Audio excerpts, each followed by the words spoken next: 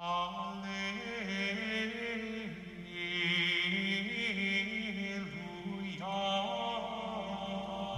to Theo Now. The church has always taught that there's common ground, even among non-Christian religions. There are seeds of the gospel. There are elements of truth.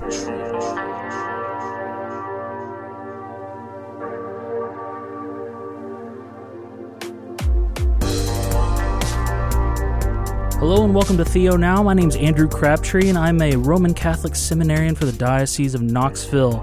Up until now, we've been listening to episodes that were recorded back in the summer of 2020, back during crazy COVID times. But today, we're live in 2022. It's early April, and my guest today is Thomas Lapointe. He's a seminarian, a fellow seminarian with me up here at St. Meinrad in Indiana. He's a seminarian from the Diocese of Mobile in southern Alabama. Thomas, thanks for being with us today. Hello, Drew. Thank you for having me. It's great to be here. All right, Thomas, we appreciate you spending time with us. Tell us a little bit about yourself. Where are you from, and why Alabama? Well, I'm from Montgomery, which is the capital of Alabama. Why Alabama? I guess God just smiled that day. Oh, no.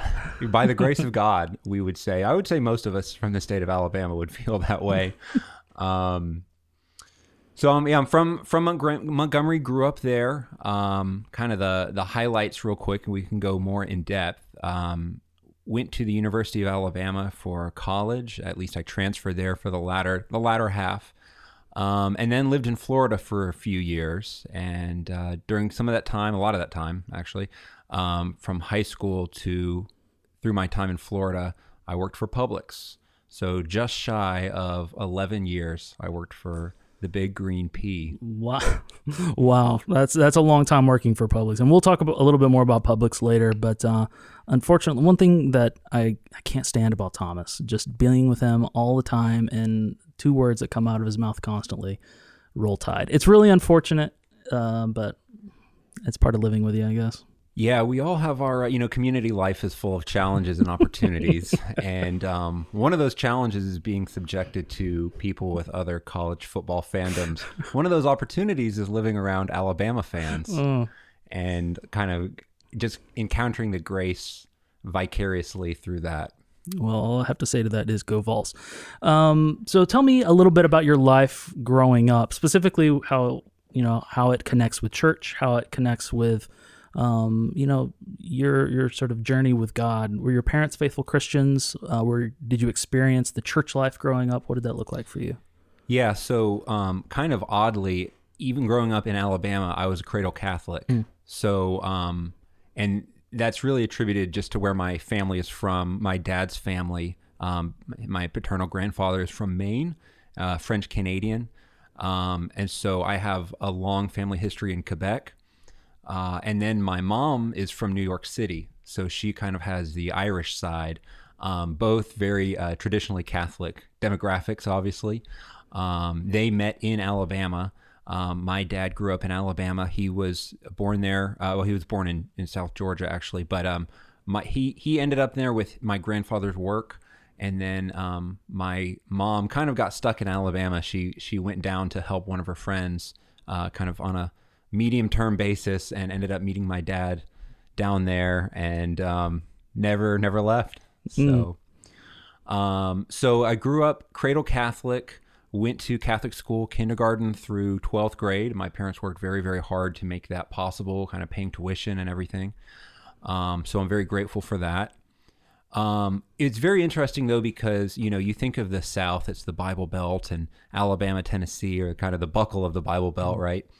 And faith in the South is something that's such an individualized experience, which kind of reflects the great American value of individualism, which kind of Catholics, you kind of look back over the past 100 years, have kind of had such a hard time integrating into American society.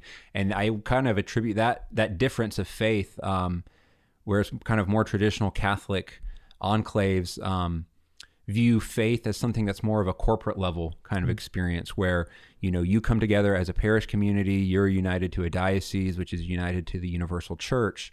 And your faith is less individualized. It's expressed more kind of commonly or communally. And so that, I think, was kind of always a tension for me growing up. I grew up in this heavily private environment, although a little bit removed from that in a Catholic school setting. But it is something that I was always like, I could never really articulate it until I was just reflected more, especially as a seminarian. You kind of spend time reflecting on your own past, your spiritual life, and the culture of your diocese where you're going to go back to. Mm-hmm. So I can kind of talk about these things now, but at the time I really wouldn't have been able to talk about those. But that dynamic, I think, is kind of one of the key dynamics for me, is just that corporatized faith. And I don't mean it in terms of business corporate, but in terms of kind of the body, the communal body corporate. Yeah, absolutely. And you mentioned that you grew up in Catholic schools, and so when you were in like elementary schools, we hear, I'm a convert, so I grew up Baptist, and so I sort of have like the public school experience. But you hear all the time, especially in the South, and well, even up here in the North, about nuns and being horrible and smacking you with rulers and all that kind of fun stuff. Was that your experience of Catholic school? Not quite. We did not have any religious sisters, unfortunately, that's sad. Which means my knuckles are in great shape. Not necessarily hand model good, but they're still looking okay. We did have priests though. In my earliest years, the parish school I was at, St. Bede in Montgomery, had 3 priests in the parish at one time, which is pretty much a high mark. You don't really see that much anymore. Right. So we had lots of exposure. We had priests would come in, visit classrooms, talk to us, and praise be to God, my family would go to mass every week. And so, and also I should mention my grandfather, my maternal grandfather, was a permanent deacon.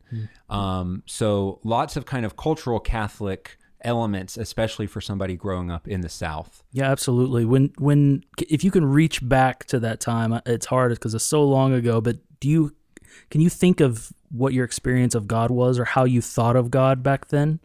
Yes, and it's really not. It's actually not that hard to imagine. Maybe sadly. So really, for certainly all of my childhood, even up until late college, young adulthood, really my faith life was pretty much a simple equation, a very transactional kind of exchange of like, I do believe God is real, and I do believe the Catholic Church is the true church, more or less, right? But I kind of believe things are fairly arbitrary, and my plan is check the boxes, do what the church has asked me, and then go to heaven. And there you go. Like, I guess God wants people to behave, so I'm game with that. I'll play ball, I'll behave, and I'll do the things that I got to do.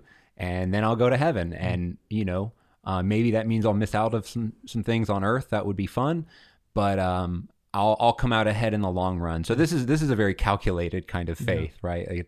It's not something that's particularly experiential or whatever. It's just like, well, what's in it for me? Yeah. And so I'm willing to, I'll look at it like whether it's investing or any other thing where you're kind of strategizing. That's kind of my baseline approach, we'll say. Yeah, so did that continue through high school, that transactional conception of God and faith?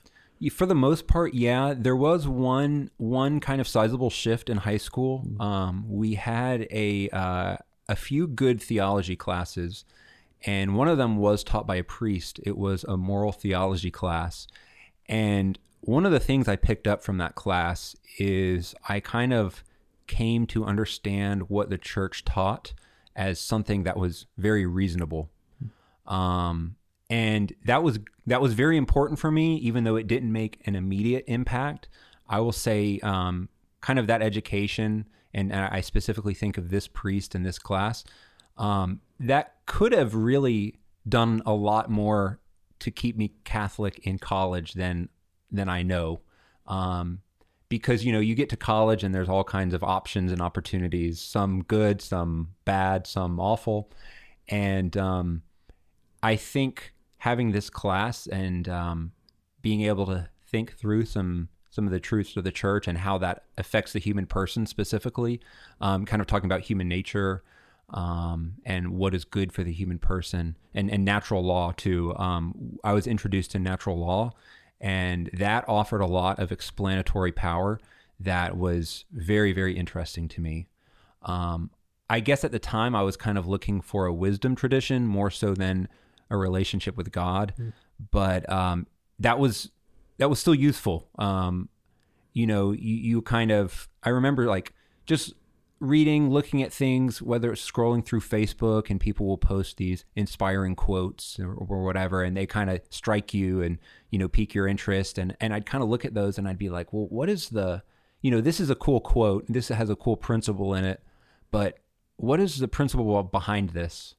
What is the principle that kind of helps sort out all this wisdom, all these wise, I don't want to just be a encyclopedia of wise little quips and quotes. I want something that these are based in. And so I kind of, through especially the end of high school, early college, was kind of looking for like a philosophy of life in a way, because I wanted a way to make decisions and I wanted a way to, make judgments, and how do I manage my relationships with people, and my goals for, how do I set goals for my own life that I will not regret later on. And so that had been some background things, but I hadn't quite connected those to Catholicism yet, believe it or not. Okay. So, well, did that happen in college when you went down to the godforsaken Tuscaloosa and having to deal with elephants in crimson colors? Right. What did that look like? Because I know for myself, college was the point where I really took a step back and kind of reevaluated. You start getting introduced to different people, different ideas, different traditions. And for me, at least, and I imagine at a really large state school such as Alabama, that all kinds of things were flooding your senses, was flooding your reason, was flooding your idea streams. So what did that look like for you? Yeah. So when I got there, I did make a point to look for the Catholic Church, and I would say still, though, at that point, a lot of that was kind of a search for community. Again, I was working at Publix, so I did have some community there with coworkers, but, a job like that, people come and go, especially in a college town, so that's not always necessarily a stable source of community. But I knew I was Catholic, and my identity as a Catholic was somewhat galvanized like that. Being in Catholic school and a Catholic in the South, you kind of know that you're different. And so in my mind, I was Catholic. Most people were Protestants. We agreed on most things, but where we disagreed, the Catholics were right. And that was simple enough for me. So I went to St. Francis Parish in Tuscaloosa, and there was a very good student ministry there. We had a great campus minister. And I would show up for things because I wanted the community. We would have like a mass and meal where we would have daily mass, we would have a meal, and then we would all go play, ultimate frisbee or something, right? And so I met a lot of friends, and most of my friends in college were Catholic. There's a lot going on at kind of public state schools. I was never really cut out for Greek life, in maybe a lot of ways. But everybody I think in college is looking for community of some sorts, and I kind of happened to luck out. I mean, it wasn't entirely random, right? Like I had an identity going into it, but the faith at that role in that place in that time played kind of a role of provider of community. So that is kind of bit by bit, kind of God looking back in hindsight, God doing small things. Yeah. So, coming up after college, there's a huge transition, right, for everybody moving into work life or what have you. But for you, you moved into work life. You were working at Publix before, you mentioned. I'm guessing you were like, bag boy or something like that? Well, I started as a cashier, and I was customer service staff. So, I'm getting a little big for my britches. But I actually I did a lot of stuff in the cash office and kind of a lot of the bookkeeping stuff, but also at the customer service desk. Okay, and then did you continue that work after college? For about a year, yes. For about a year, okay. Yeah. So what were your plans moving out of college, moving into life? Was it priesthood? Was it the seminary? Was that your initial thought? It was absolutely not priesthood. So I just want to back up for just a second. Yeah, absolutely. In college, I was dating a girl and who was not Catholic. She was really Baptist, but kind of a heavily Reformed theology, kind of heavily Calvinist. And we would date and break up over religion, and date and break up, and kind of get back together, and which in hindsight is a little silly. But at the time, it seemed like the right thing to do. And I wanted to make it work. So we eventually broke up over one summer. And I just knew that when we got back in the fall, we were going to start this pattern all over again. And so I started doing a lot of research about the Catholic faith, because I knew, again, my identity as a Catholic was strong enough to want to maintain that part of my life.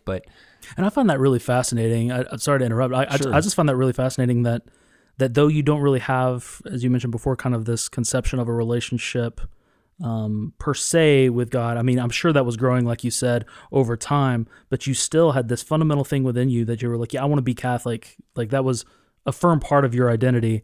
And even when you weren't thinking about priesthood, you weren't, at the highest echelons of thought regarding theology, you are still fundamentally Catholic, and that dictated even how your relationships were going in college. It is interesting, and I guess looking back, I do have to give myself some kind of credit. But it is, we were pretty serious, and we talked about, well, how would we raise children and stuff. And, I'm 21, 22, and she's 19 at this age. So, pretty young, actually, probably more serious than a lot of people that age, I guess.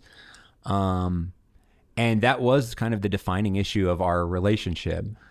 And I just knew, again, the faith for me, it was a part of who I was, and some of it was the historical aspect of it, right? Like I had been through Catholic school, and so even though I couldn't articulate a clear history of the Reformation and some of the theological happenings and consequences of the Reformation, I knew that the Catholic Church was the one that Jesus founded, and I knew that the apostles were, real, and I knew that we had apostolic succession, and I knew what the Eucharist was, at least intellectually, and I knew it was a big deal. So there were things that were kind of non-negotiable for me, even though I didn't. They were kind of intellectually non-negotiable. Like I knew I couldn't leave the church because that just wasn't going to help me get to heaven, I guess, if you could say. So you could honestly still look at it at a kind of a self-serving lens if you wanted to. I'm probably guilty of that. But so, yeah, that was definitely there. It was definitely a factor. So. Well, good. So, okay, so you had this relationship and you're moving out of college. So what you said, you weren't looking to be a priest immediately out of college. So what were you looking to do? Right. So I really, I had started working for Publix in high school. So this is about 6 years after that. My lease in Tuscaloosa ran out, and I was looking for a job, and I didn't want to sign another 1-year lease, because if I got hired in 2 months, what do you do with a year lease at that point, other than pay a lot of money one way or another? So I moved back home to Montgomery with my parents, and I transferred back to the store I was working at, where I got hired as a 17-year-old, doing mostly the same kind of work as I was doing when I was about 18, about 4 years prior. So, yeah, that was tough. That was tough, especially as that time went on. You come out with this fresh college degree, and you kind of think you're hot stuff, and then you go back to the same store you were working at before you even started college. So there's whereas some of your college classmates are going off and making good money, I was an operations management major, so some of my classmates are working for, suppliers for Mercedes and, stuff like that in Alabama or Atlanta or something. So what'd you do? So, for a while, I did my thing at Publix, and I worked on a plan to change it. I set my sights on the corporate office, which is in Lakeland, Florida.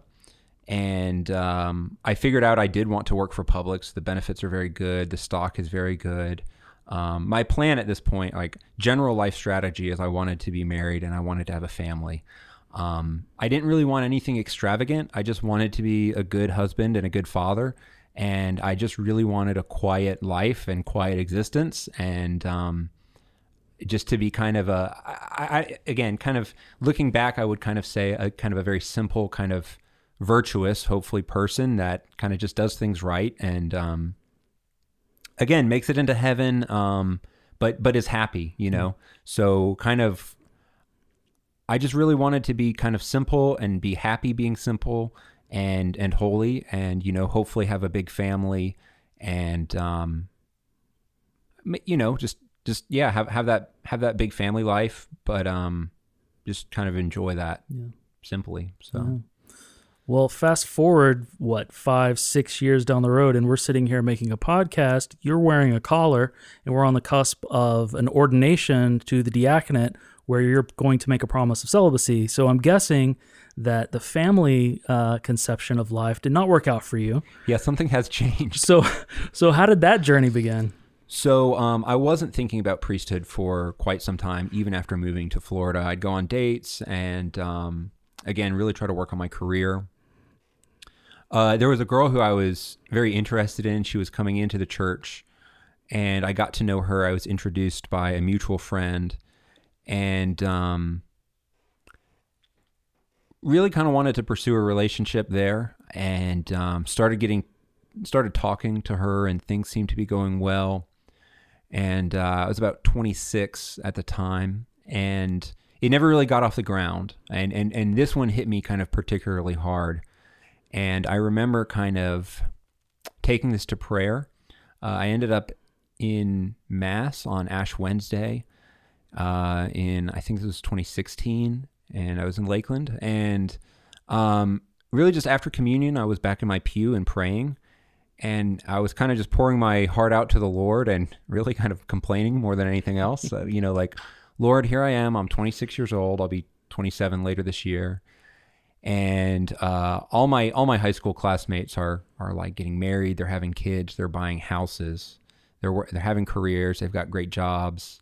And I'm very grateful for what I've got, but at the same time, like, I wanted more. Like, my job was fine. It was a decent job, but it wasn't like a career job. You know, it was kind of still entry level. I wasn't dating anyone. This relationship, which I hoped would pan out, did not. I was in an apartment, which was kind of a dump. Truly a dump.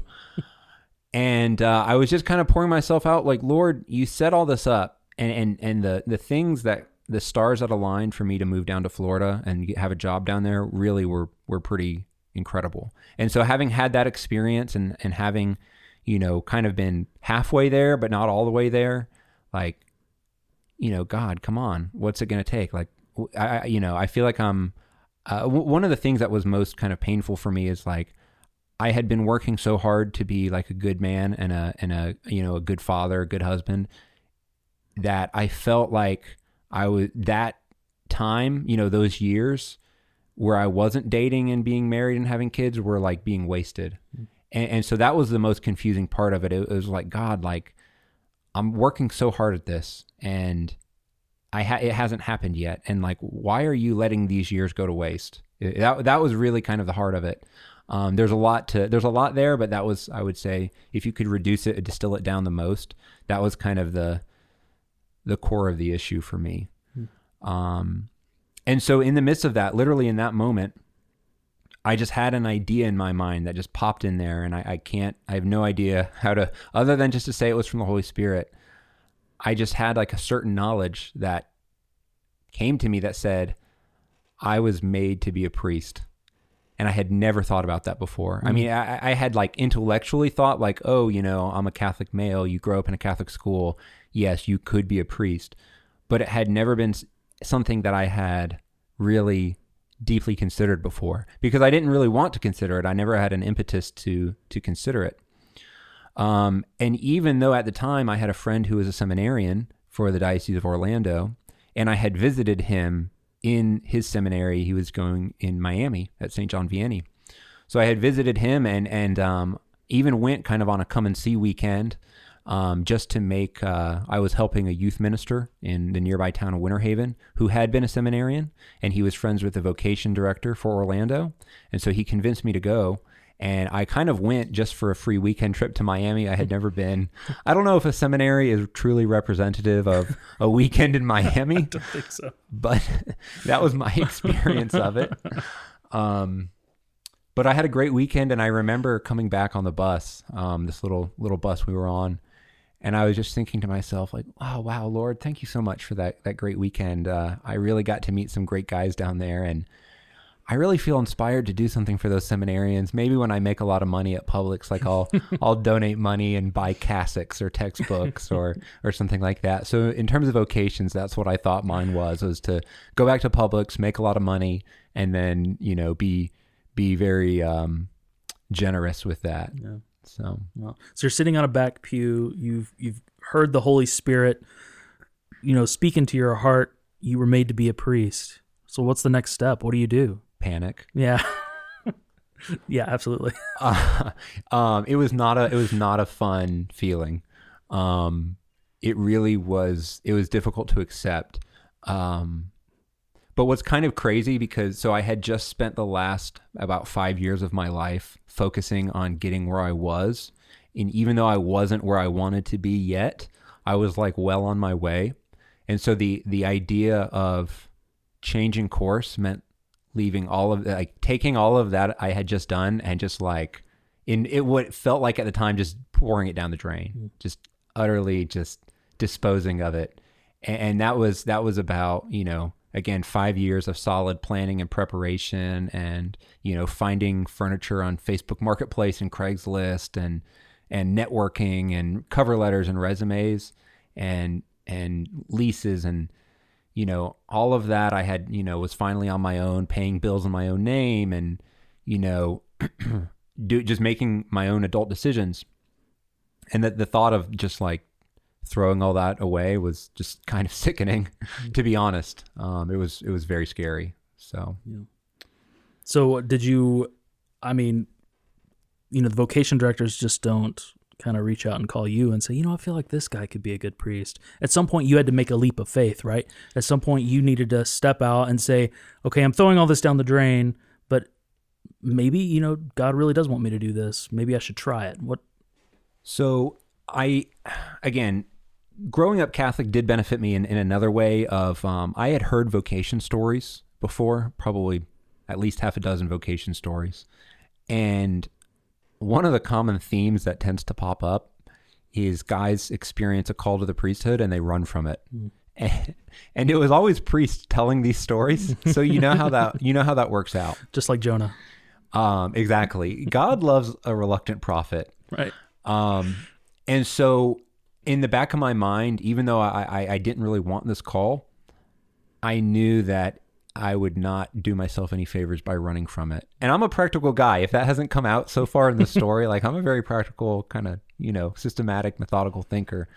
And so I'm kind of trying to weigh all this out. And so I was like, gosh, like I just need to pray about this, because I think I have this thing and I really don't want it, but there's no getting rid of it in a sense. Not that I couldn't deny it. I could have, and I could have run from it.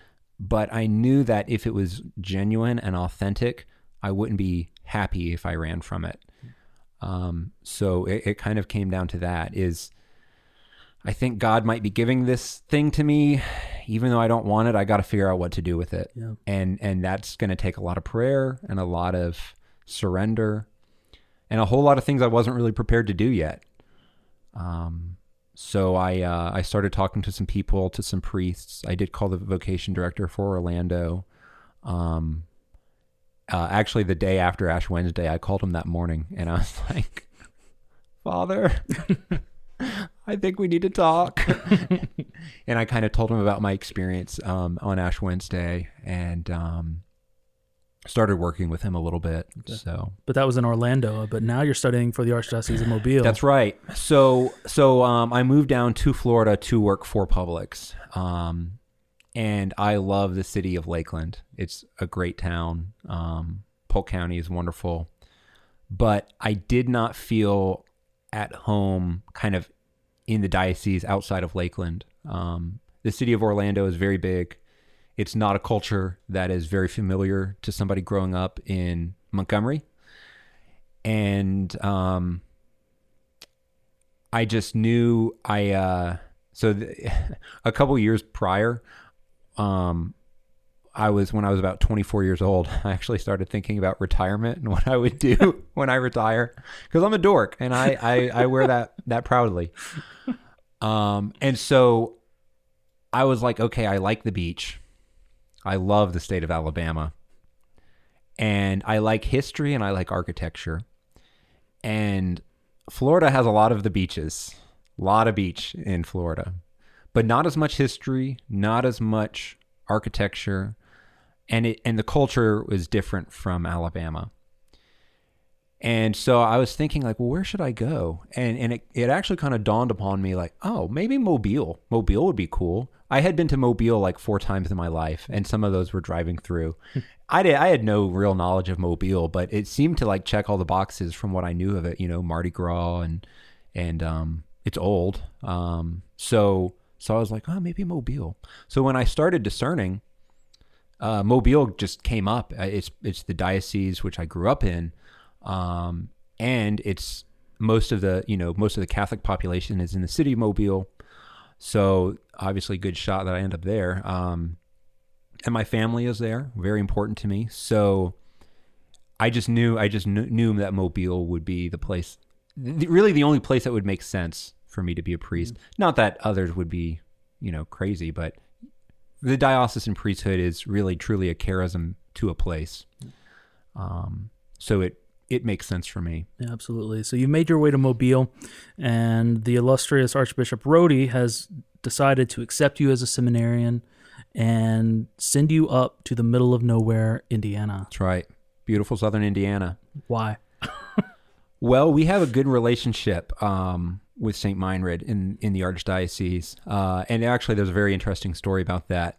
Back when Archbishop Rodi was the bishop of Biloxi, in 2005, Hurricane Katrina came through New Orleans, and his seminarians were at Notre Dame in New Orleans, which had to close after Katrina came through. And so he made some phone calls. He tried to find seminaries to take them, and no one would take the entire group of guys he had. Everyone would take, we'll take 1, we'll take 2, but he wanted to keep them all together, which is a huge thing to credit him for. Living the life of fraternity of a diocese, it's great to have all of the Mobile seminarians here, at least in theology. And so he called Meinrad, and they said, just send them. We'll take them all, and we'll put them all on a scholarship for this year. And he said, well, it's kind of cold up there. I don't know if they have the right kind of outerwear and jackets. And they said, well, buy him a jacket. And he said, sold.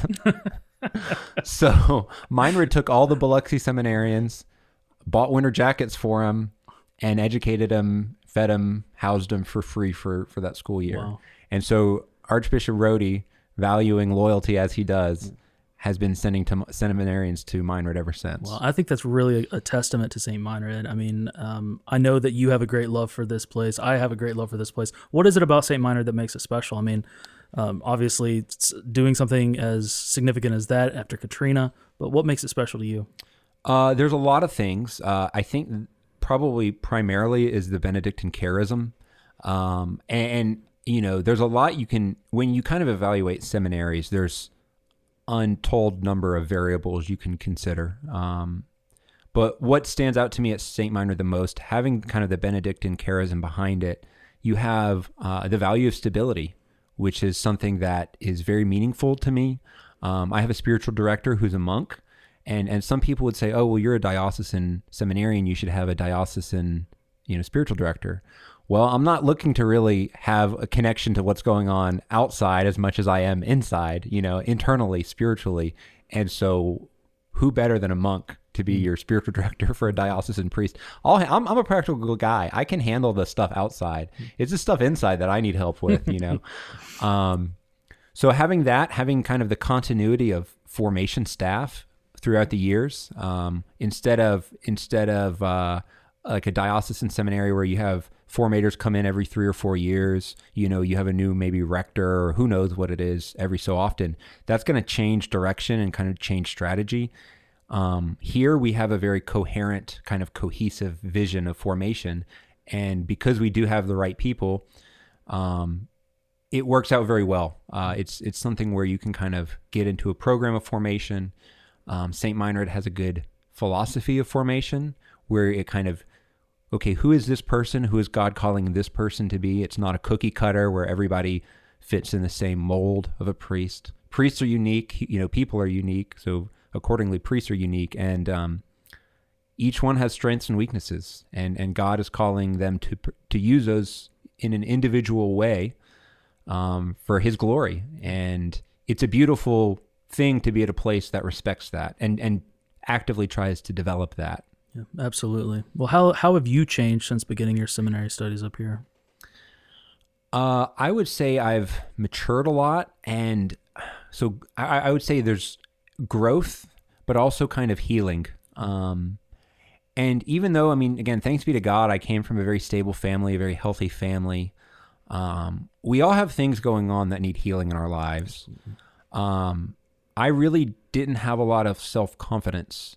And that's something that's kind of been a story of me maturing, but even especially kind of a feature of my time here at St. Meinrad. When I was a kid, I'd get picked on, and I was never like the popular kid. I was never the most outcast, never like the kind of the weirdo or the freak, but I was never popular. I was always kind of straddling that line between like kind of normal and kind of outcast and whatever. And so I'd always look for kind of other people for my identity and like, well, what am I interested in? Well, what are my friends interested in?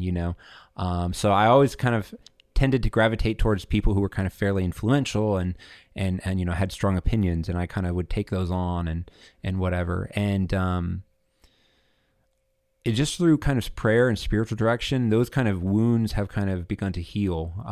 And I've kind of been just more confident in who I am, but confident in that God has given me the personality and the strengths and the gifts to be a good priest and to do ministry and just everything like that. Yeah. So that's beautiful. Yeah. I think you're right. Everybody comes to seminary with a different background. Everybody's widely varied in how they were brought up.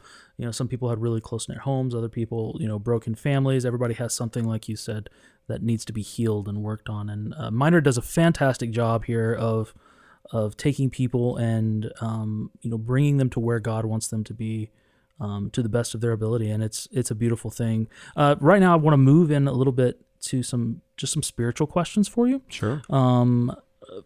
First of all, we're here surrounded by beautiful architecture, surrounded by beautiful art, music. Right now, there's a new organ being put into St. Thomas Aquinas Chapel, which is amazing. We're surrounded by liturgy and theology and philosophy and community and monks and lay people who are working in development in the business office. How is it, though, that within this world, within this this microcosm of the world, how is it that you experience God in your daily life here?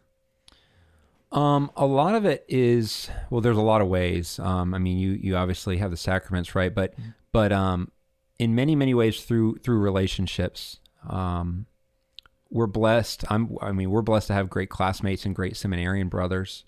But we also have great formation staff and the coworkers who work here, which is the name we kind of call others would say employees, but we kind of call them coworkers, who work with us in the seminary.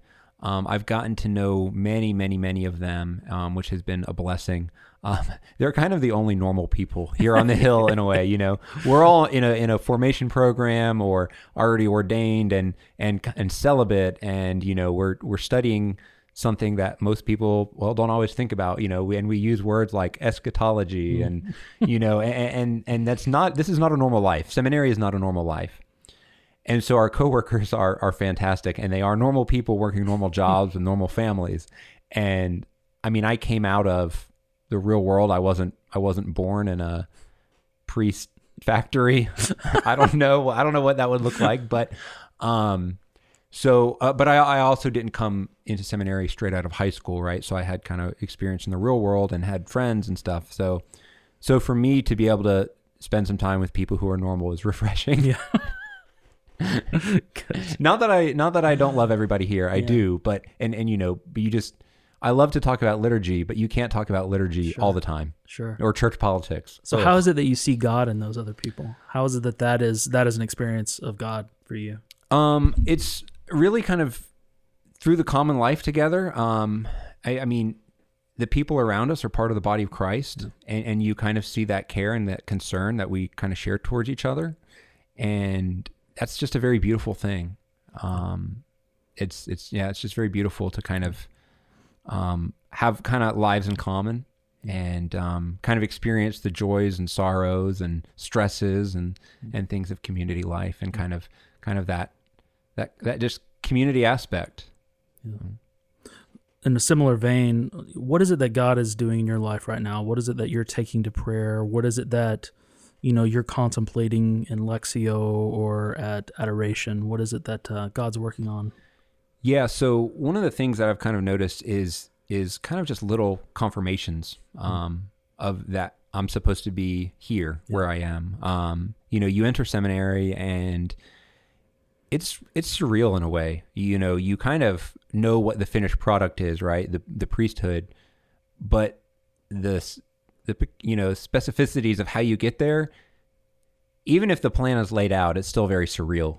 And so I remember even halfway 3 years into seminary, I'm starting homiletics classes, and I'm, again, halfway done with seminary and thinking like, how in the heck am I going to preach? What do I have to say that people want / even need to hear? How do I preach the word of God?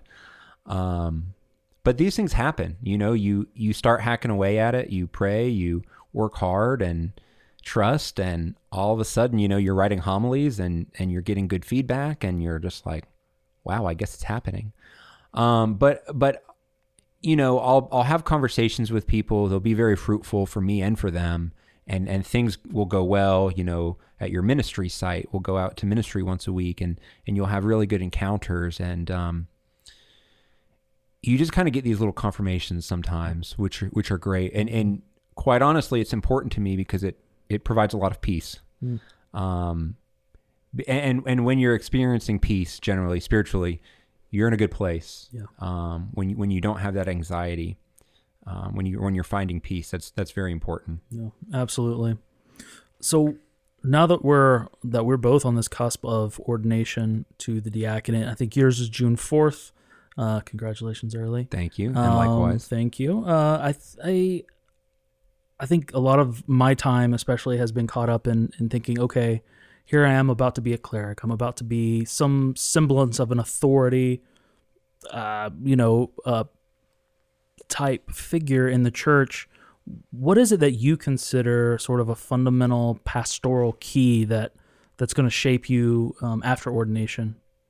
Yeah. So for me, and I think relationship is the key for me. I'm a fairly extroverted person.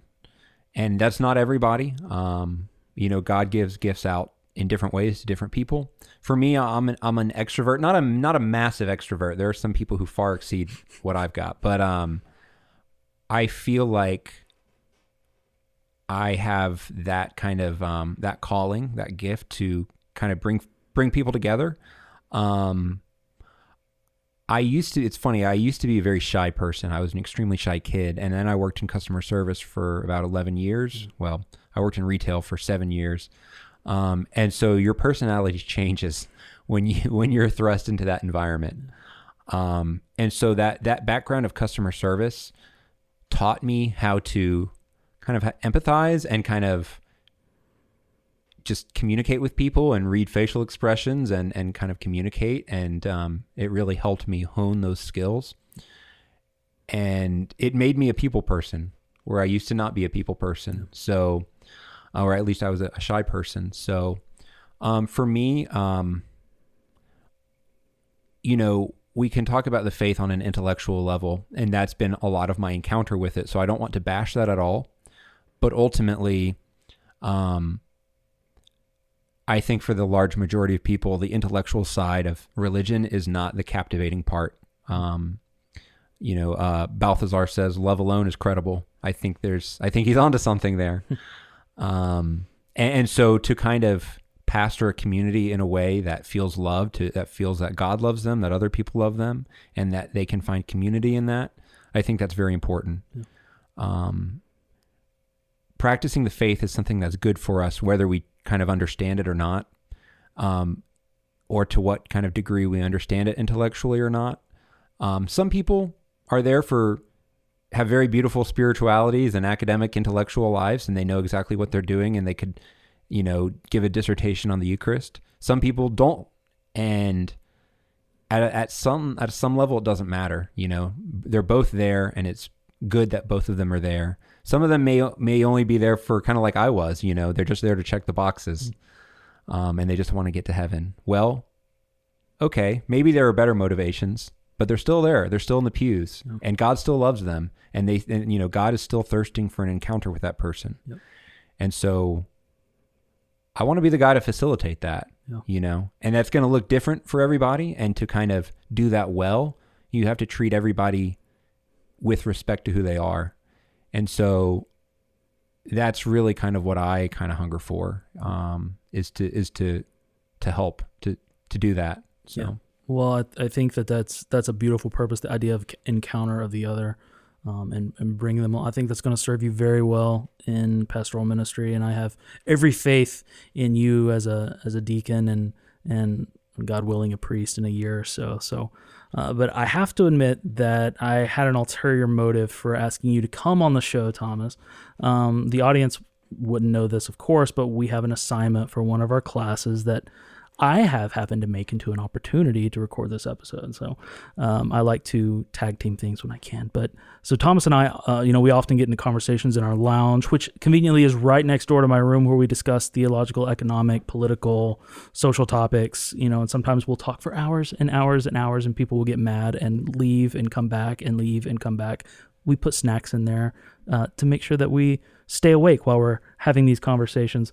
But I'm sure at one time or another we've addressed this topic that I'm about to bring up, or at least close to it, something similar. But I wanted to take this opportunity to discuss it here. It really kind of fits into the aesthetic of the show and what you were talking about, because it revolves around the idea of encounter with the other, moving and living outside of yourself for others and on behalf of others. So over the last 100 years and even beyond, there have been incredible developments in communication, just like this. I mean, we have a podcast here, and I'm going to be sending this out over the digital web, which people will be able to access and download and listen to at their will. But there's been other developments in like rapid transportation that allows us to communicate, essentially instantaneously all the way across the globe. Examples like Facebook and TikTok, basic things like email and WhatsApp, Zoom, WebEx, Twitter, you name it. Really, for the first time ever, we're able to communicate and establish, relationships with people on the other side of the world. Here at MindRed, like we were talking earlier about our classmates, we have great classmates. We have a significant amount of international students. Even in our class, we have guys from Vietnam and Tanzania and the Bahamas. Rise up, Dev. I look forward to the time, when I'll be able to chat with those guys for homily ideas or whatever from the other side of the earth. I'd love to be able to call Hung in Vietnam one day and be like, Hung, I know, we're going to be talking about, the man born blind. What are you going to talk about? And he'll be able to tell me all the way from Vietnam. I find that really exciting to do. But this connectedness has been able to highlight a significant aspect of Catholic social teaching that's often used, typically as a buzzword. It doesn't really get us excited. It's just something that is talked about. But that topic is solidarity.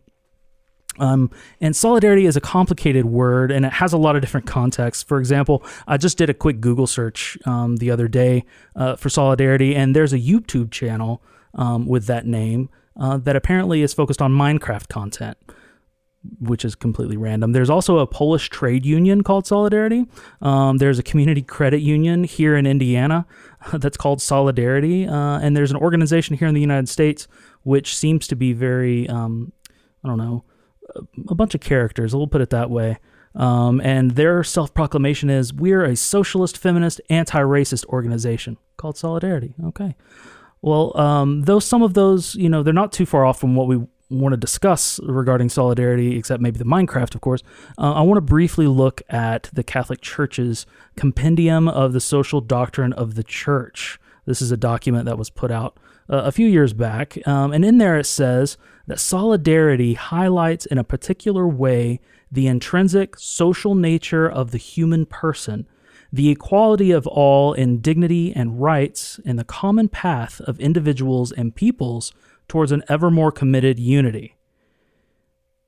Okay, now this document is definitely known for its extreme clarity, and I honestly have no idea what I just said. So, but for the sake of myself, who did not understand what in the world did I just say, what was I reading, can you please illuminate for me just a little bit more about what solidarity even is? Of course. So why didn't you ask? You should have just asked. When we talk about solidarity, keep in mind kind of basic connection with the whole human family. All right. So, and this is something that's rooted in human dignity. So we're created in God's likeness and image. Christ took on our very humanity. There's value to the human person, which is, again, rooted in that human dignity. And we all are interdependent on each other, as the human family. We came from God in our creation, and we support each other.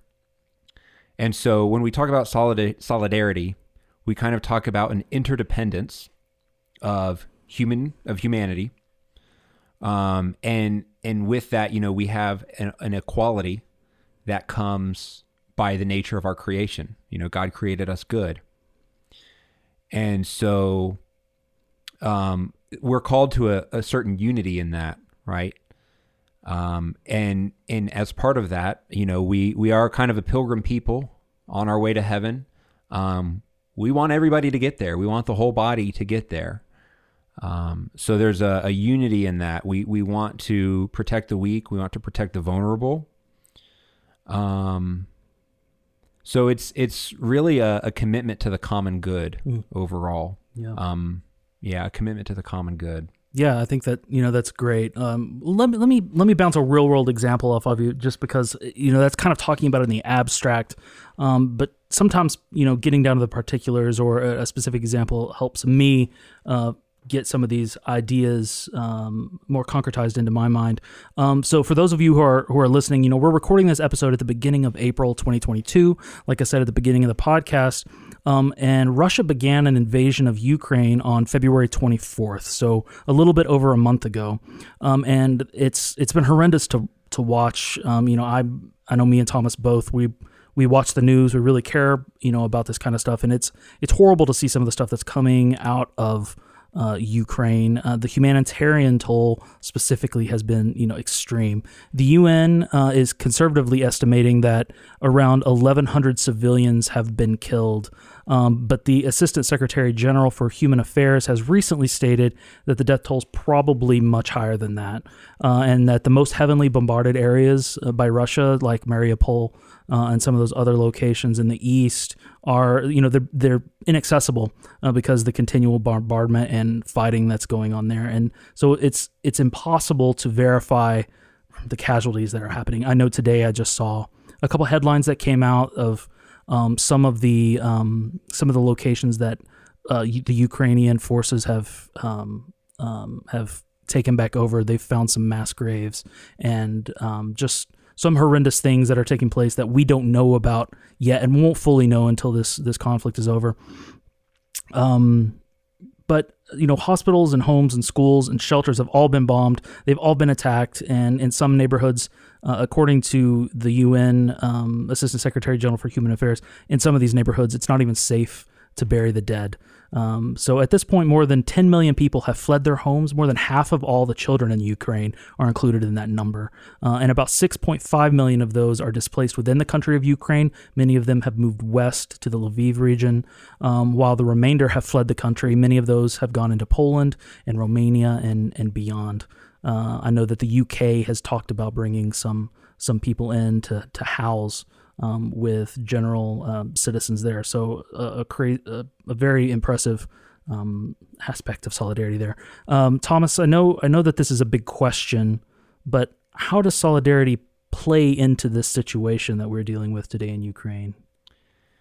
Sure. So it's kind of a hard question, not because when we talk about solidarity, it's not something that's kind of, John Paul II says it's not a vague feeling of compassion, but he calls it a virtue with firm commitment to the common good. And so what basically that means, virtues are not feelings. Virtues are something that are practiced. And so when you have a virtue as a person, it means you kind of have a habit of practicing that virtue. So for us to be in solidarity, it does actually mean doing things, right? And probably something beyond changing your Facebook profile picture. Not that there's anything wrong with that, but what does that accomplish? Mm-hmm. So there are things that we can do. I do feel though many of us, especially here in the United States, are not in a position to kind of do direct aid because we're not there receiving the refugees in person. But we can potentially financially support organizations that are, whether here at St. Meinrad, we are working with some Passionist fathers in Poland and taking up collections, sending money their way. And so there are things financially that we can do. We can obviously pray as well. That's a very important spiritual work of mercy. Is prayer, praying for the dead, but also praying for the living, the refugees who are still experiencing this. So the bottom line is that we need to be thinking about the things we can actually do and practicing solidarity. Yeah, absolutely. You stole my thunder there a little bit in that response. You mentioned John Paul II and his discussion about solidarity. He mentioned in his encyclical Solicitudo Rei Socialis, he touched on solidarity, and he said that, like you just mentioned, it's not a feeling of vague compassion or shallow distress at the misfortunes of so many people, both near and far. On the contrary, it's a firm and persevering determination to commit oneself to the common good. That is to say, to the good of all and of each individual, because we're all really responsible for all. And I think that really flows into everything that you've been saying. But I want to mention a couple things here. First, it seems that JP2 is saying that solidarity is more, is more than just kind of, sitting on your couch, watching the TV, watching these horrible images and being like, oh man, I really feel bad for that, that poor child who we see in the bomb shelter in the, in the subway tunnels, or, I feel bad. And then you get up and you go about your day. That's not solidarity for John Paul. It's more than those vague feelings of sadness for what's happening. And, second, John Paul mentions that solidarity, in that statement is about people both near and far. So if solidarity is more than just that shallow distress and more of just a pouring out of oneself for the good of the individual, how am I supposed to do that for the 40 million Ukrainians, the people caught up in the coup, in Myanmar, the mass shooting that took place in California just the other day, the victims of Boko Haram, those in the Tigray region of Ethiopia where horrendous tragedy is taking place. It's exhausting. It's exhausting thinking about, all of these issues that are going on in the world. But, I feel like all I can do is have these vague feelings of distress. But beyond that, there are those people who are right next to us too in our home communities that are struggling. Like I know back at home, and I'm sure it's similar down in Mobile, down in Montgomery, down in the Auburn area, people who are struggling with methamphetamine, opioid addiction. People are dealing with abuses at home, rampant poverty, and the sudden loss of, a family member, somebody who was, bringing in most of the financial contributions to their family. The sudden loss of that, and that puts them in an awkward situation. And this is all back home, right next door. These are our neighbors. I know a few years ago we had a conversation with someone who works for, I think it was CASA. I don't know if you remember that. I do. They came in and were talking about kind of our area here at St. Meinrad. We're in a very rural area, a very poor community, a very poor county here in southern Indiana. And she was talking about the struggles that just our neighbors have, the children who are nearby are having. So I suppose what I'm asking here is, what is our responsibility? with so much happening at home, with so much happening in the world, all those things that I mentioned, plus more that we haven't even heard about, I realized that I can't do everything. I can't be everywhere. I don't have an infinite amount of money to put into people's pockets. What should my focus be? Well, Thomas Aquinas says that prudence is the chariot of the virtues. So I think we can kind of look at things from a high level, and certainly one nation being invaded by another nation and the humanitarian crisis, that's a very big deal. And so I would say that rises to the level that we really need to consider doing something, whether that's, again, it's hard for any of us across an ocean to do anything kind of directly. And not everybody is in a financial position to donate a lot of money to the organizations that are doing relief. So prudentially, prayer is always a good thing to do. But for smaller things and more local things, I would say just through prudence, we have kind of more responsibility. If your next door neighbor loses their house to a fire, it's going to be much more your responsibility to help them than it is one random family on the other side of the world, because you're the one who knows them, has a relationship with them, knows what their needs are.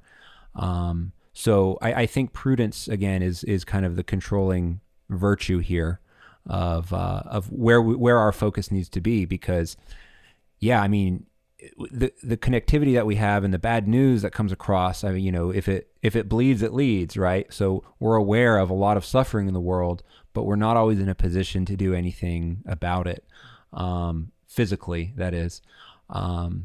So I think what we should do, especially when we see those bad headlines, say a prayer. If there's something we need to consider doing, let's consider doing it. But I think a lot of those kind of well-meaning intentions and that desire and that drive to reduce suffering in the world and to be a blessing to people, I think a lot of that has a kind of a very local avenue that can go down. So that can mean trying to combat the kind of the scourge of homelessness in our own communities, or kind of brokenness that we see in our family and friends. So yeah, we do need to be paying attention to the news. We do need to be looking at the headlines and seeing what's going on in the world, and giving fair consideration to what we can do. Maybe if a refugee family knocks on our door, that's a little bit different than if the closest one is 3,000 miles away. Right. Yeah. So, well, I think there was a good example that was actually happened back in your diocese many, many years ago. Father Andrew Jones, who was ordained 3 or 4 years ago from here, he's stationed at a really special parish in the Archdiocese of Mobile that had a lot of history, and that really, I think, points. Sorry to spring this on you. I just thought of it, but it kind of makes me think of solidarity in action. And I know it's a little bit bigger profile, but it was kind of I think would be a good example of the solidarity at a local area. Can you tell us a little bit about his parish? So you're referring to St. Jude Parish, or the city of St. Jude, right. Which was started, I believe, in the 1930s by Father Harold Purcell. And at the time, this is before the Civil Rights Act. There's still segregation. This is before the bus boycott. Things are tough in the South to be an African American person. Absolutely. And this is the toughest time, post slavery. And so this community started, and it was started with the intention of truly kind of being a city within a city. It sits on, I believe, about 40 acres in downtown Montgomery, which is a pretty sizable chunk of real estate, right off Interstate 65 there. And it has, I visited that parish just in December. Beautiful parish community, the most welcoming, friendliest people. I would put them against anyone in terms of kind of welcoming and just outstanding community. And they have a truly very special parish, a very special community, which has a lot of history in it. Those grounds, I mentioned the 40 acres, that was actually the final campsite from the march from Selma to Montgomery. to kind of lobby for civil rights, for equal protection. So that was a huge event. The campers marched there, or stayed there the night before they walked those last few blocks up to the state capitol on Dexter Avenue. And it was a big event. The National Guard was there, had to be there to protect the marchers. Really a huge turning point in the civil rights movement. And there was a reason that they stayed there. There was nowhere else that would allow them to come in. Is that right? That's right. And actually they got a lot of criticism even from some Catholics. They have a little kind of museum or interpretive center there on the campus. Also doubles as the parish hall. And one of the things they have on display is some of the letters that people wrote to Father Purcell, very, very angry for allowing the marchers to stay there. So this is something that was controversial, even amongst Catholics at the time.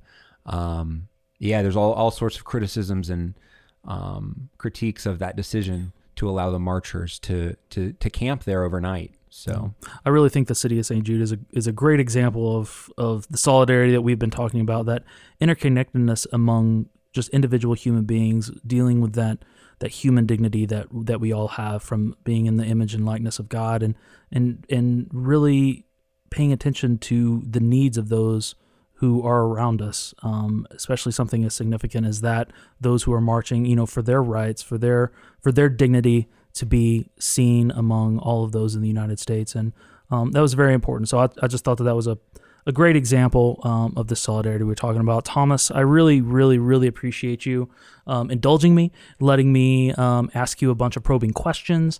And then I also thank you for letting me hijack our assignment opportunity to record an episode of Theo Now.